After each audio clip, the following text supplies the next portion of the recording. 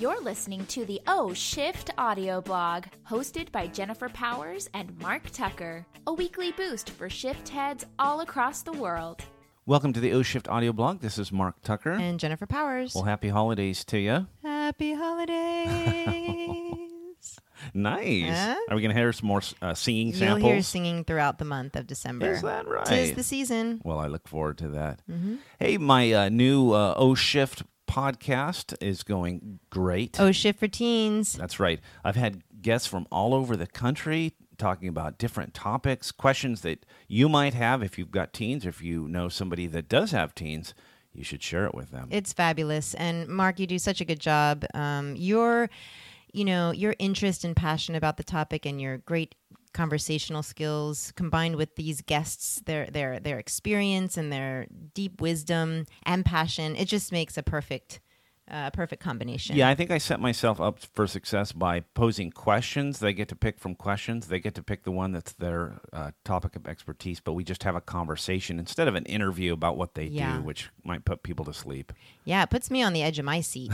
Well, good. Mm-hmm. So check it out. Oh, nice. I was going to say the same thing. Check 1, 2. And share it with people that work with teens and other parents, because they don't want to go it alone. Yeah, oshift.com, top of the page, podcast, or oshift.com/podcast. Right. Now you've got something going on over there. Yes, we are excited to be celebrating the holiday season, and we are offering a great opportunity for you to give the gift of Shift at a very, very fair price. We've slashed prices. They're dropping like bombs. It is 33% off. Instead of $15 a book at oshift.com, you can now get them for, wait for it, $10 a book. That's right, people. $10 a book. And there's more. If you buy 10 or more, we'll throw in a free O Shift t-shirt, size and style of your choice. So go to oshift.com/shop and buy a bunch, like buy a case. We have people that buy O Shift by the cases. Yeah, this is interesting because many people already know about this promotion that we're currently running. And I just had a gal yesterday who bought a dozen for a party that she has. It's a little bit different. It's something they get together with friends and family and share something that's happened to them that year. She saw one of your conferences, or saw you speak at one of the conferences, and was moved by O Shift and decided to share that experience with them. Yeah, she's going to give it out like candy to her friends and family. And you can too. If you're struggling with those gift ideas and you really want to give someone that gift that keeps on giving, is what I like to say, babe. That's so original. Give them a copy of O Shift. And O Shift for Teens is also on sale, so go get them. Nice. All right. Speaking of gift giving, I'd like to speak about that today. I like it. Yeah, it's 'tis the season of giving, and there's a lot wrapped up in giving. A lot of pressure. Yeah. So I thought maybe we would have a conversation around like some different shifts one might have around the idea or the concept or the act of giving. Yeah, one of the things that came up about a month ago on our show is that we talked about this concept of analyzing the way you do things and maybe trying to do it in a different way. And so maybe in your gift giving, you've been doing it in the same way for a long time. It's just what you know, but it doesn't feel very pleasing. In fact, it feels stressful and anxious and unknown and just a big, messy mess. Exactly. And it doesn't have to be that way. I mean, sure, we have to do some things that we don't like, but gift giving doesn't have to be one of them. It should be enjoyable. Yeah. So maybe it's time to re-examine the perspective you have or the obligation you feel around gift giving at the holidays. Good word. Thank you. And so one of the shifts that I had a few years ago was the idea of like accumulation of stuff. Like I didn't want to accumulate any more things. Hoarders. Yeah, like that. Because I saw an episode, I'm like, that will not be me. And so I stopped actually giving people gifts that were more stuff, anything that they were put in their house or in a drawer or in their closet. And so I started thinking about ways to give experiences. It was with you too. Yeah. I would give us, like, instead of give you something, I would gift you a weekend away. Right. You know what I mean? Something like that. And I remember my sister, when she had a baby, from the very start, I decided I was going to be the crazy aunt. And I was going to give him, like, gifts that mattered. you know, and I love this idea. I stopped doing it because they really did start calling me crazy. I think. But I would give him like a cow that Ooh. was donated to a family in Africa so they could make milk and sell milk. Okay. So in his name, I donated a cow. Right. Or like a llama. I think I did that too. Wow. Yeah. And then I sponsored a whale on the Oregon coast Yeah. in his name. Uh-huh. I also, I think I bought him a star. I bought the boys you a did. star. Yeah, our remember? boys. Yeah. Yeah. So they both have a star Yeah. named. Really sparked their imagination too. Pun intended. Yeah. It was just something different than another toy or another Right. thing that they open up. Well, it was exactly, I remember that, and it was exactly what you're talking about. They just had a room full of toys and junk, and it was an opportunity to like try something new and give them an experience. Yeah. So kids, this works for kids as well. It's a great thing for kids because I think what my nephew didn't need was another stuffed animal or another toy car or something. So this kind of stood out, and I mean that's just a lovely thing to do because you're helping someone else through the name and you're teaching giving. You can do this for adults. Of course. Totally. You can donate something in the name of anybody. Right.